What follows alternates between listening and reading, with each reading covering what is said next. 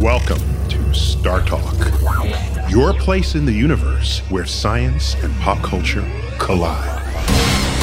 Star Talk begins right now.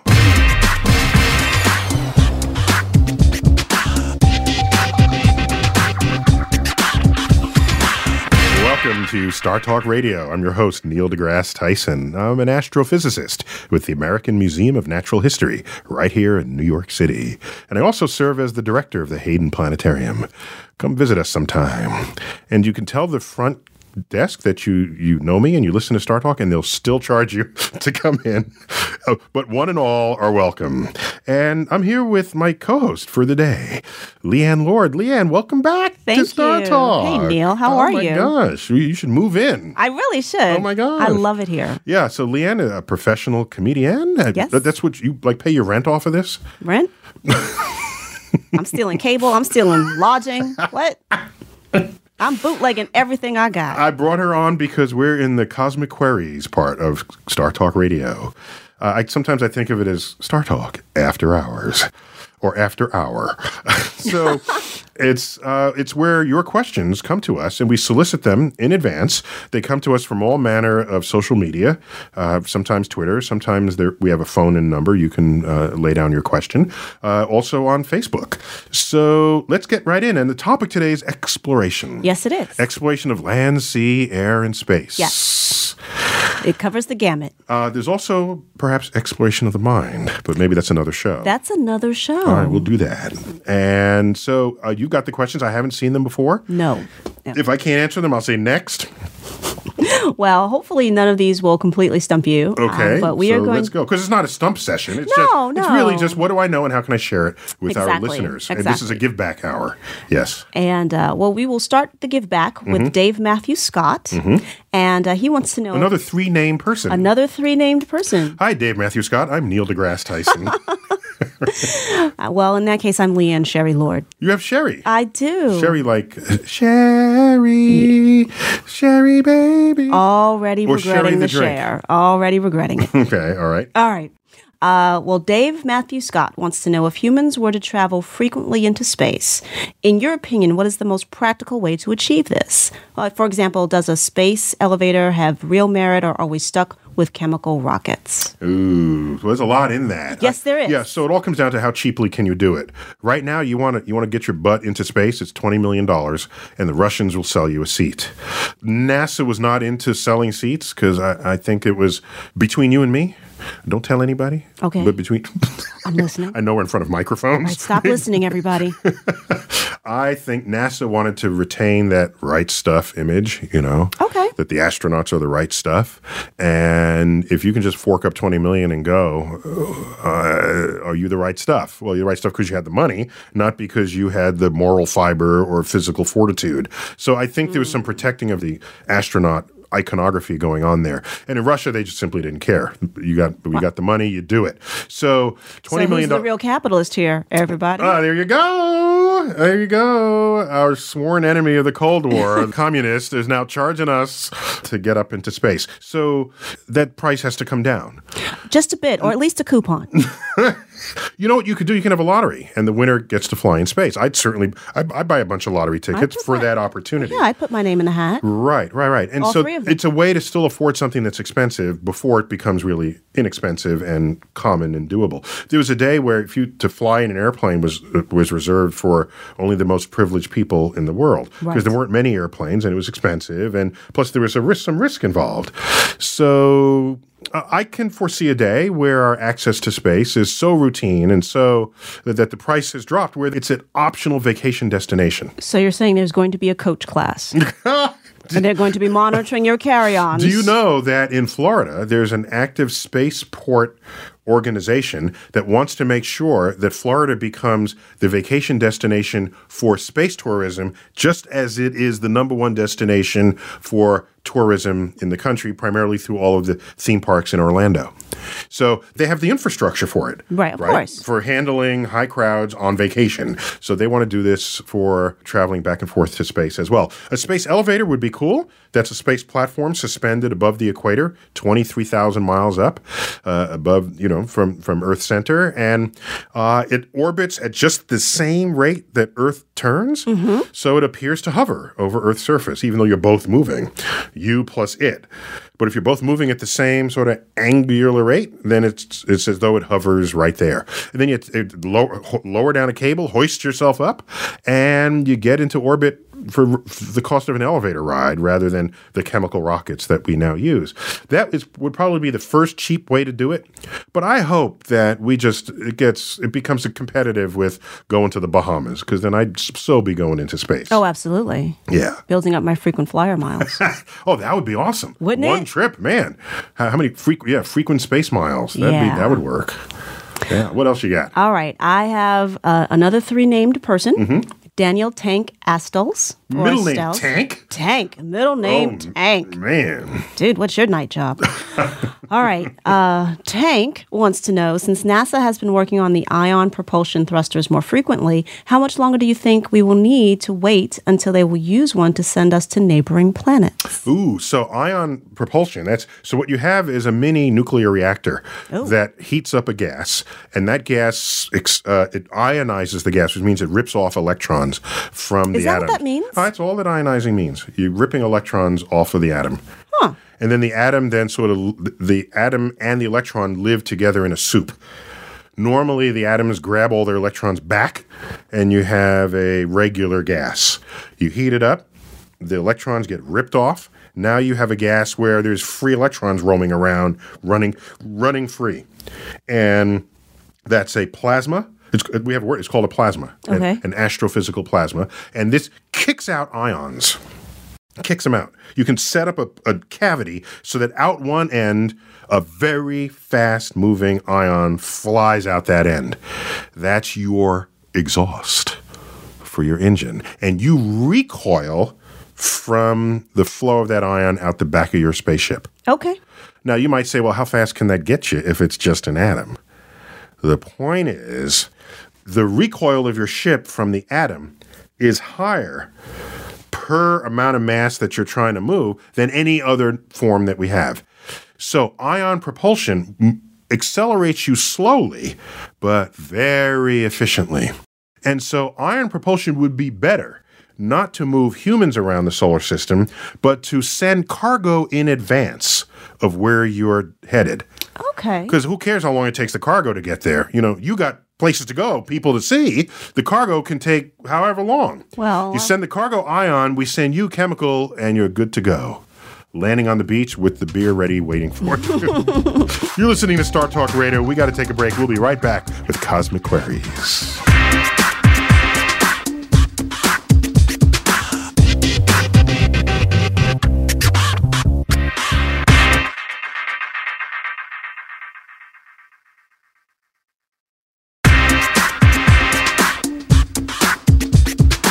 We're back on Star Talk Radio. I'm your host, Neil deGrasse Tyson. I'm an astrophysicist. With me in studio, Leanne Lord. Leanne. Neil. Welcome. Thank you. You're a Twitter person. I love Twitter. You thrive in the Twitterverse. As do I. love the Twitterverse. I really do. Isn't it an interesting place? I love it there. Yeah. I've met some very interesting people.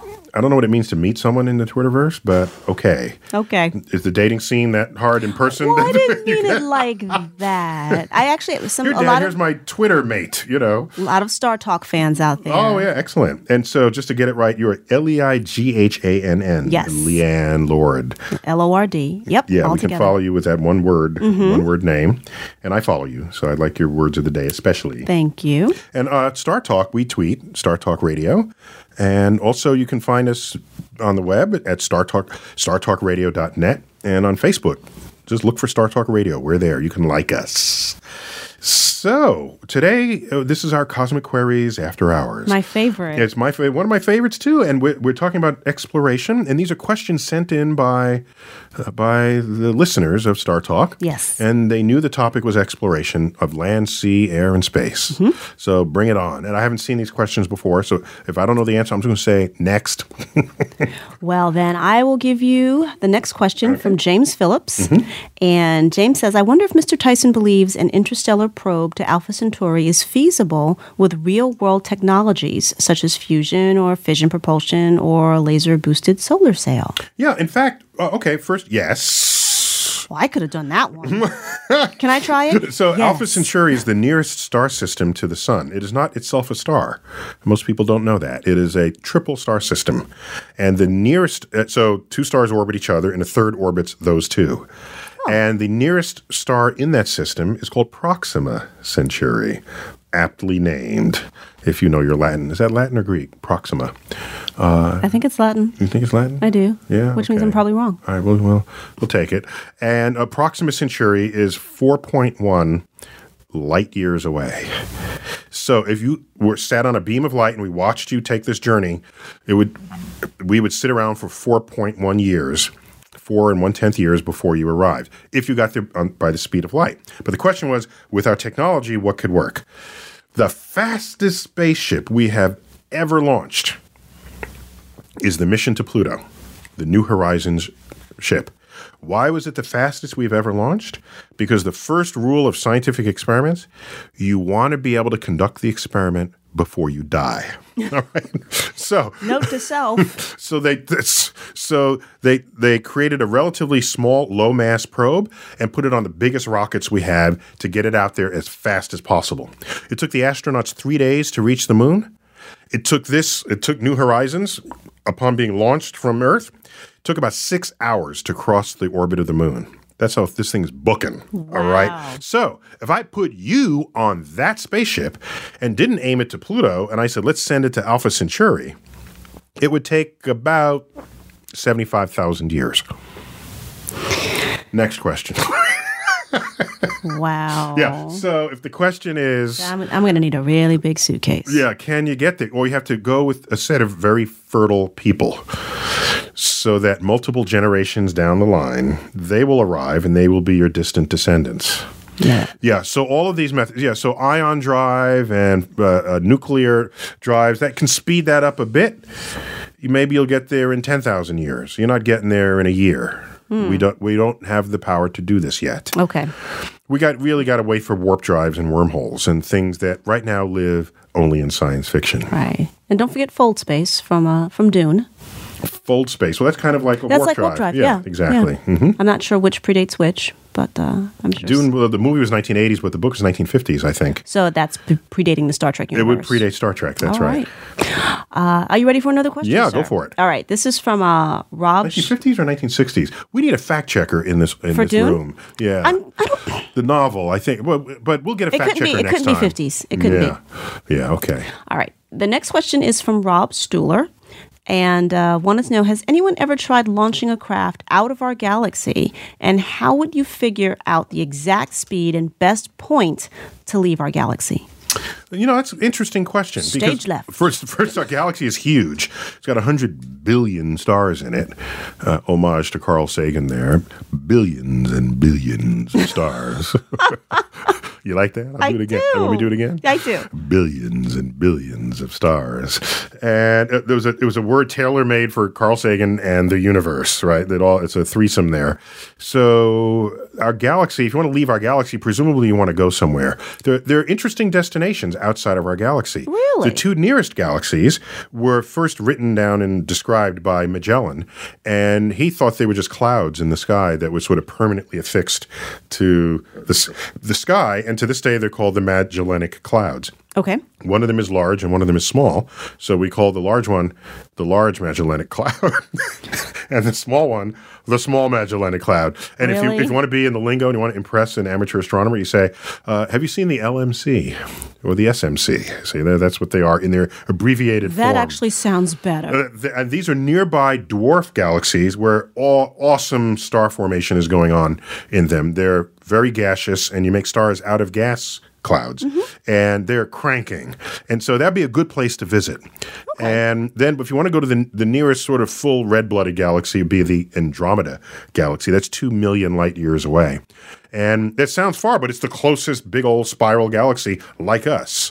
It's a little more muscled than we are, but it's otherwise our twin. Well, what do you mean by that? More muscled? More muscled. It's more mass. It's bigger, but it has the same shape, the same morphology as we do. It's a spiral galaxy with spiral arms and a nucleus and a supermassive black hole in its center, as we have a supermassive, but ours is much lower mass. So some people have black hole envy, when they hear, oh, their black hole's bigger than our black hole. But if you want to go places... who are the people who say this? Where are you hanging out, Neil? I'm a little worried about your social life. Black hole envious people. So there you have it. Those are destinations, but of course, again, we need ways to get there. And which way would you go? I would go along. You would. Why not take advantage of the rotation rate of the galaxy and launch yourself in the direction that the solar system is already headed?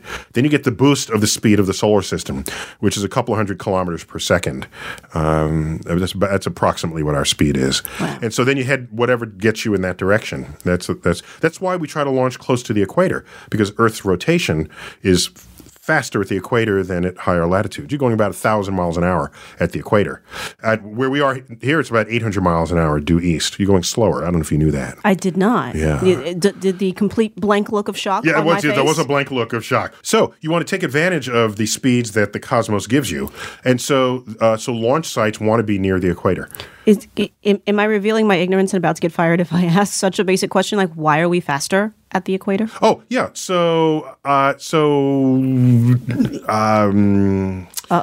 The whole Earth is rotating as a solid object. Mm-hmm. Yeah, okay. Sorry. So watch what happens. The equator goes once around the Earth once a day. Right? You're standing on the equator. Mm-hmm. And how far is that? So you take out the tape measure the waistline of the Earth. It's about 25,000 miles. All right? Yep. You did that in one day, didn't you? Mm-hmm. And how many hours in a day? 24. So round it out, it's about 1,000 miles an hour. Okay. Okay? Just rounding it. 1,000 miles an hour. Got it. Now, where are we? We're in New York City. We're not at the equator. The circle that New York City makes around Earth's axis is not as big as the circle you make if you're at the equator. Right. Because we're closer to the pole, mm-hmm. and we're like on a round object, and so our circle is littler. Yet we still go around the Earth in 24 hours. Yes. So we're going slower.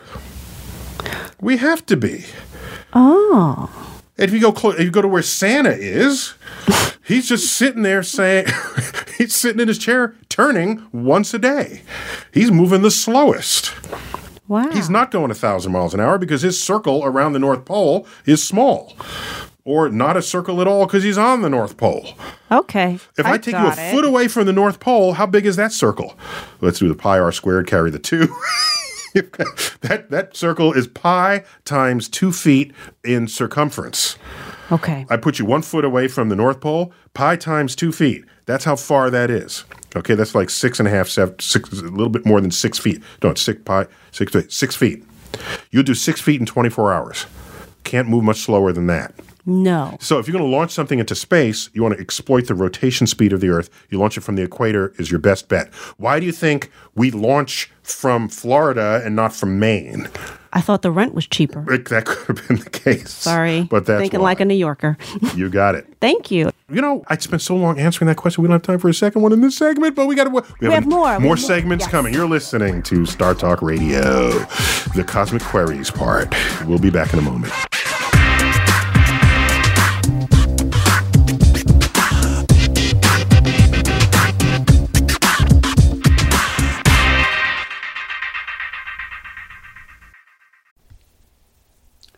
This podcast is supported by FedEx. Dear small and medium businesses, no one wants happy customers more than you do. So you need a business partner just like you, like FedEx, who understands your passion for serving your customers because they have the same commitment towards you. That's why FedEx offers you picture proof of delivery, packageless and paperless returns, as well as weekend home delivery to 98% of the US on Saturday and 50% on Sunday.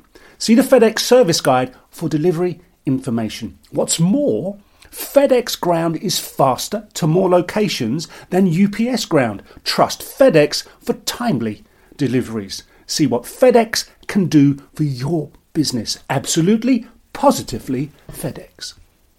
Whether you're a family vacation traveler, business tripper, or long weekend adventurer, Choice Hotels has a stay for any you. And that's good, because there are a lot of me's. Choice Hotels has over 7,400 locations and 22 brands, including Comfort Hotels, Radisson Hotels, and Cambria Hotels. Get the best value for your money when you book with Choice Hotels. Cambria Hotels feature locally inspired hotel bars with specialty cocktails and downtown locations in the center of it all. Hey, that's me. Radisson Hotels have flexible workspaces to get the most of your business travel and on-site restaurants.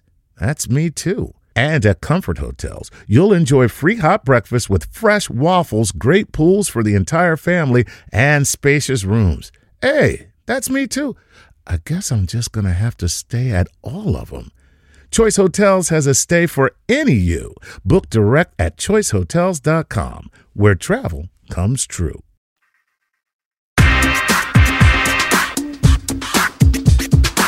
We're back on Star Talk, the After Hours edition. Cosmic Queries it is. It's where your questions came to us and we answer them. Well, I answer them, but they're posed to me by Leanne Lord, our in-house comedian of the day. Yes. Leanne, thanks for being on Star Talk. No, thank you for having me. So you tweet. You know I tweet. I know you tweet. I tweet too. And I retweet you. You do retweet me, but only if I earn it. Don't do it just wanton. No. Okay. You do good quality tweets. But they're brain droppings mostly. They're just thoughts I always used to have anyway, and now I get a place to now put them. Now you have a platform. Yeah, there's here. And we are lucky for it. Sharing them with all who want to give it attention. But from your tweets, I learned where you are in the country as you do your routines. And yes. So that's great to follow you that way. So you got more questions for me. I do. And I haven't seen these. You're picking them yourself, reaching into the question box. What do you got? I am. Mm-hmm. And next up is from Keith Clinton. And Keith says, do you ever think we'll have enough energy to explore the higher dimensions? And is that pursuit translatable to our explorations in space? Like, for example, could the LHC become the engine for a 1,000-year ship? No. Next question. No, actually, we don't know how to get out of our own dimensions. We just have no clue. Assuming there are higher dimensions, and modern physics suggest that that's likely, and we only have access to the 3 spatial dimensions, and we are prisoners in the 4th of those dimensions, that would be time.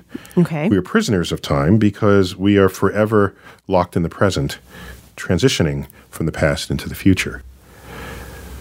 We don't have access to the past. We don't have access to the future. Whereas in our other 3 coordinates, X, Y, and Z, height, width, and depth, you can move to the left and to the right. You can move up. You can move down. You can move forward. You can move back.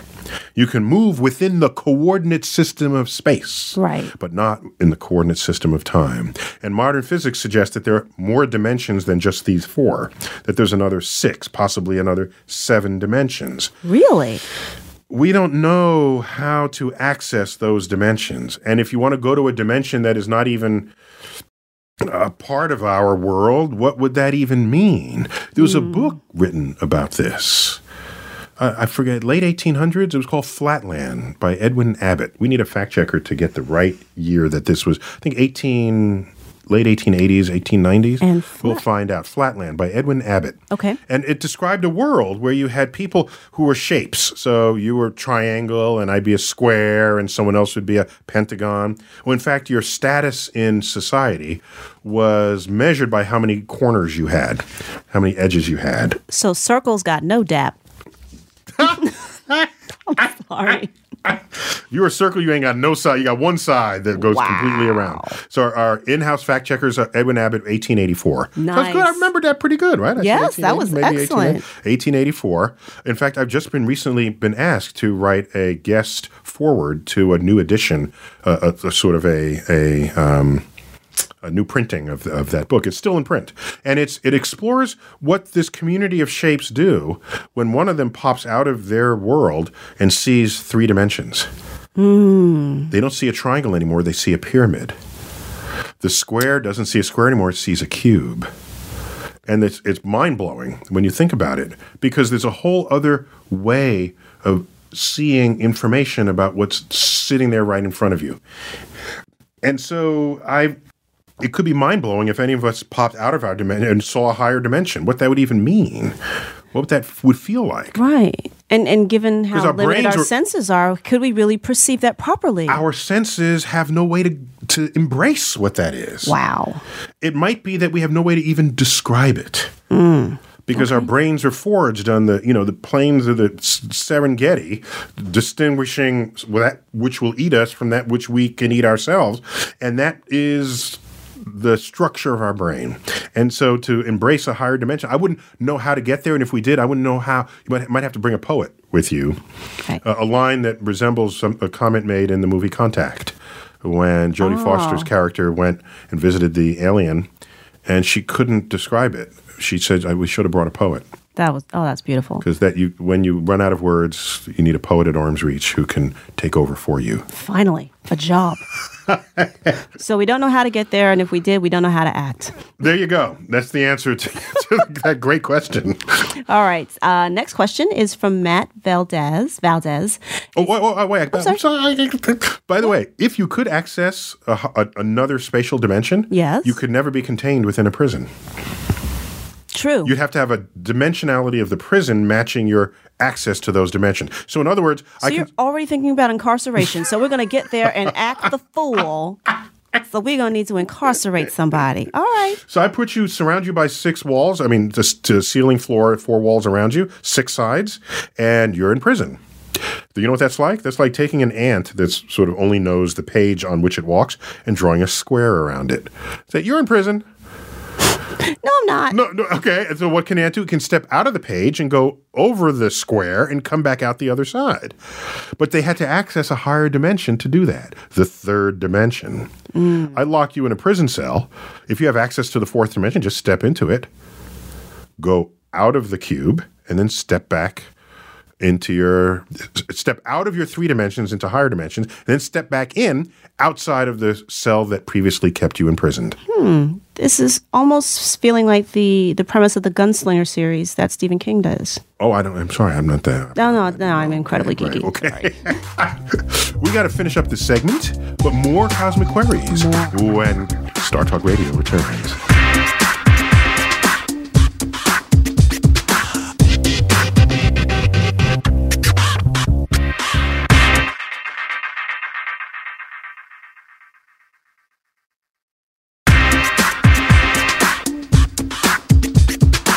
We're back on Star Talk Radio, the Cosmic Queries portion.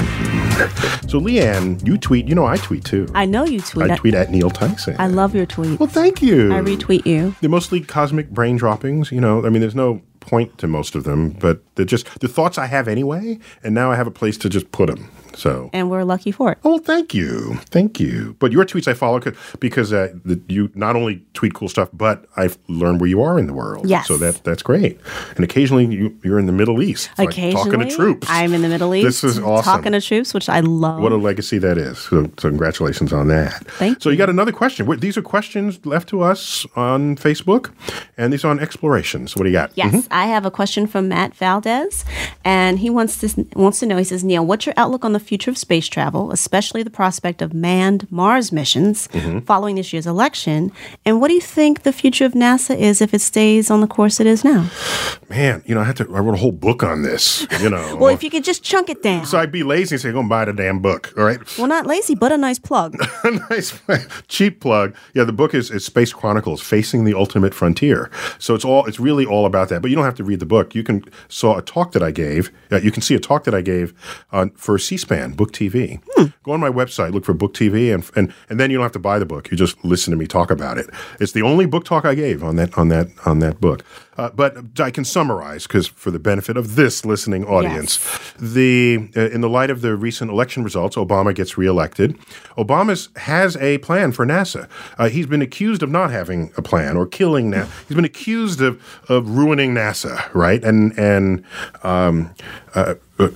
but it's not the only thing he's been accused of ruining. I was about to say, yeah, there's a lot on that list. There's a lot on that list. Well, let's get to the NASA item on that list. Okay, page 87. Right. So he's been accused of, for example, killing NASA because he ended the space shuttle program.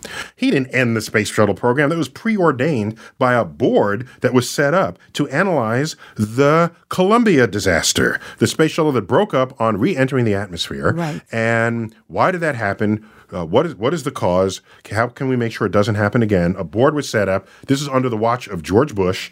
And what did we find out? They called for the phasing out of the space shuttle because deeming it too dangerous and the aging fleet will not allow access to low Earth orbit with the safety record that we want it and require it to have. So Obama inherits this. And so we end the space shuttle under his watch. Technicalities. So he gets blamed for that. All right, fine. Rational people understand that he had nothing to do with this. Right. However, what he does have something to do with is his own space plan going forward. And I was there when he announced it, all right, in Kennedy Space Center. He comes in, swaggers, the man can walk. He does have swagger. He comes off of Air Force One, struts down the steps, and he had Buzz Aldrin with him, all right? So they come in, and he describes his plan. What is it? He said something interesting that received applause at the time. He said, we're planning to go back to the moon now, but really, because that's what's in play, that's what's in place out of the Bush administration. And so it was like, all right, we're planning to go to the moon, but wait a minute, we've been there, done that. I paraphrase. Yeah, I felt that. You felt the paraphrase. I did. But we've been to the moon, so why not put our sights farther? Let's think about Mars, asteroids, deep space. So I want to rearrange NASA so that its next place it goes is not the moon, but Mars. And beyond. And it was an ovation. Okay? It sounds great. First time I'd ever heard a president talk about visiting asteroids and going into deep space. So that sounded good. And so, but then I thought to myself, wait a minute. Afterwards, I said, wait, there are people now designing rockets to get us to the moon. Now we're not going to go to the moon? What happens to these engineers and the whole workforce that was tooled to make this happen? They lose their jobs. I really can't believe that. That's what happened. Couldn't they just be reassigned? It's not just NASA jobs. It's jobs within the industry that supports NASA. Right. Lockheed Martin and Boeing and, all these, the aerospace infrastructure. It's a web. Of the country. Okay? That's right. And so what is the future? Obama's plan will have astronauts going to Mars, but when? In the 2020s, the 2030s. Ooh. And I'm thinking that's a president to be named later on a budget not yet established, leaving me very low confidence that his plan will work.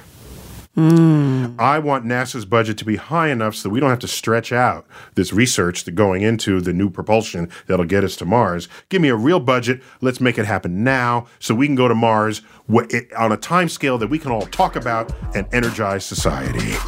You're listening to Star Talk Radio, The Cosmic Queries. We'll be right back.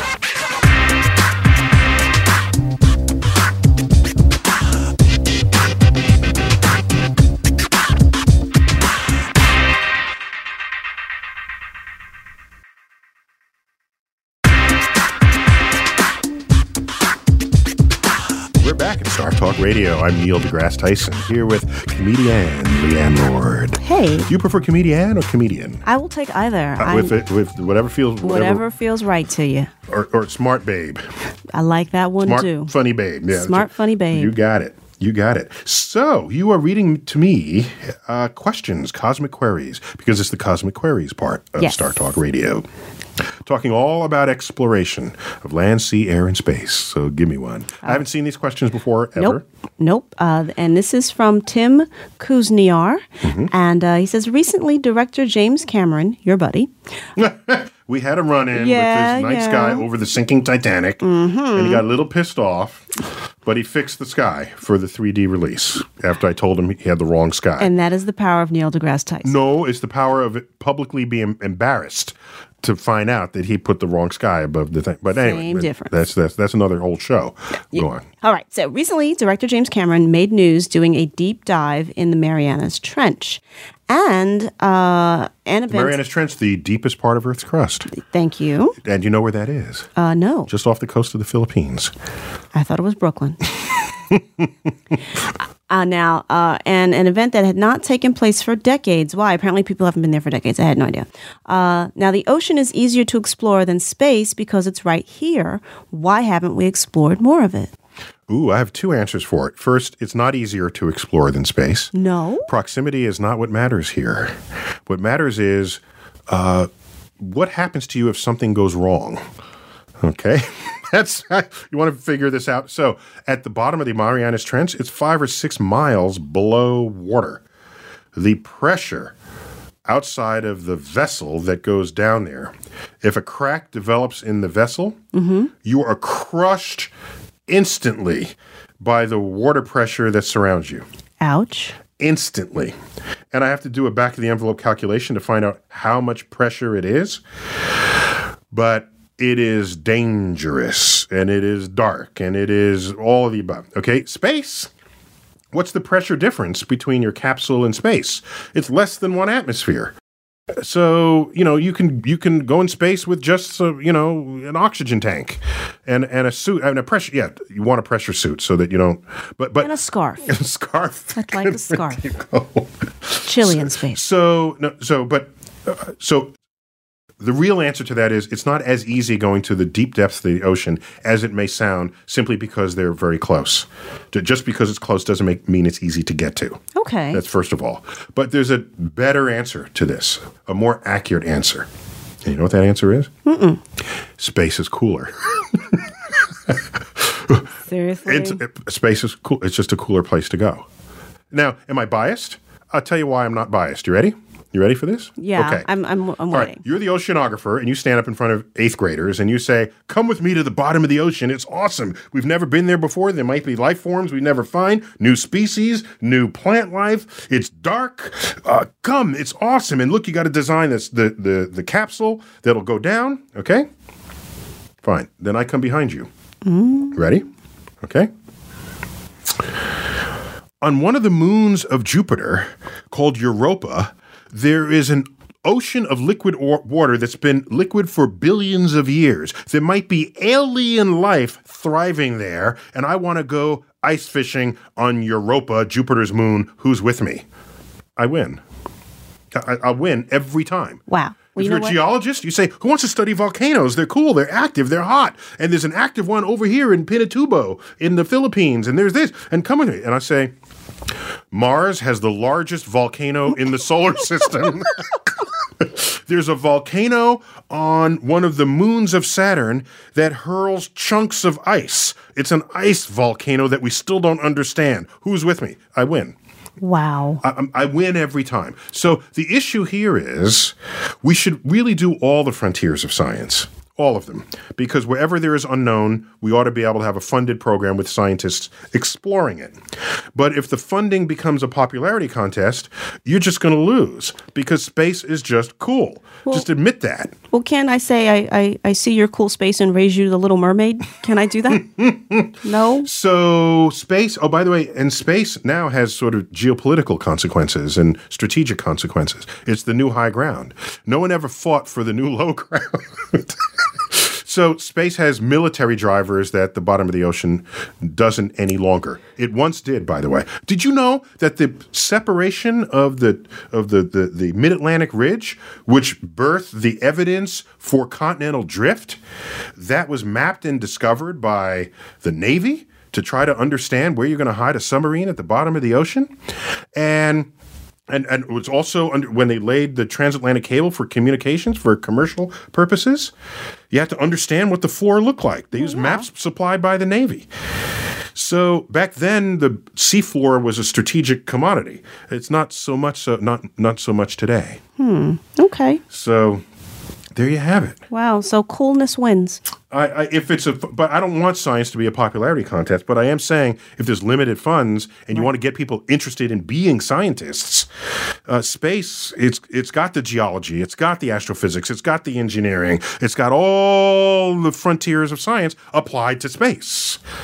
Then you can spin that off and do the good stuff, do the good work down here on Earth. We got to come to a close with Star Talk, the Cosmic Queries. Leanne, thanks for joining me again. Thank you for having me again. You. I love it. You've been listening to Star Talk Radio, brought to you in part by a grant from the National Science Foundation. As always, I am Neil deGrasse Tyson, your personal astrophysicist, bidding you to keep looking up.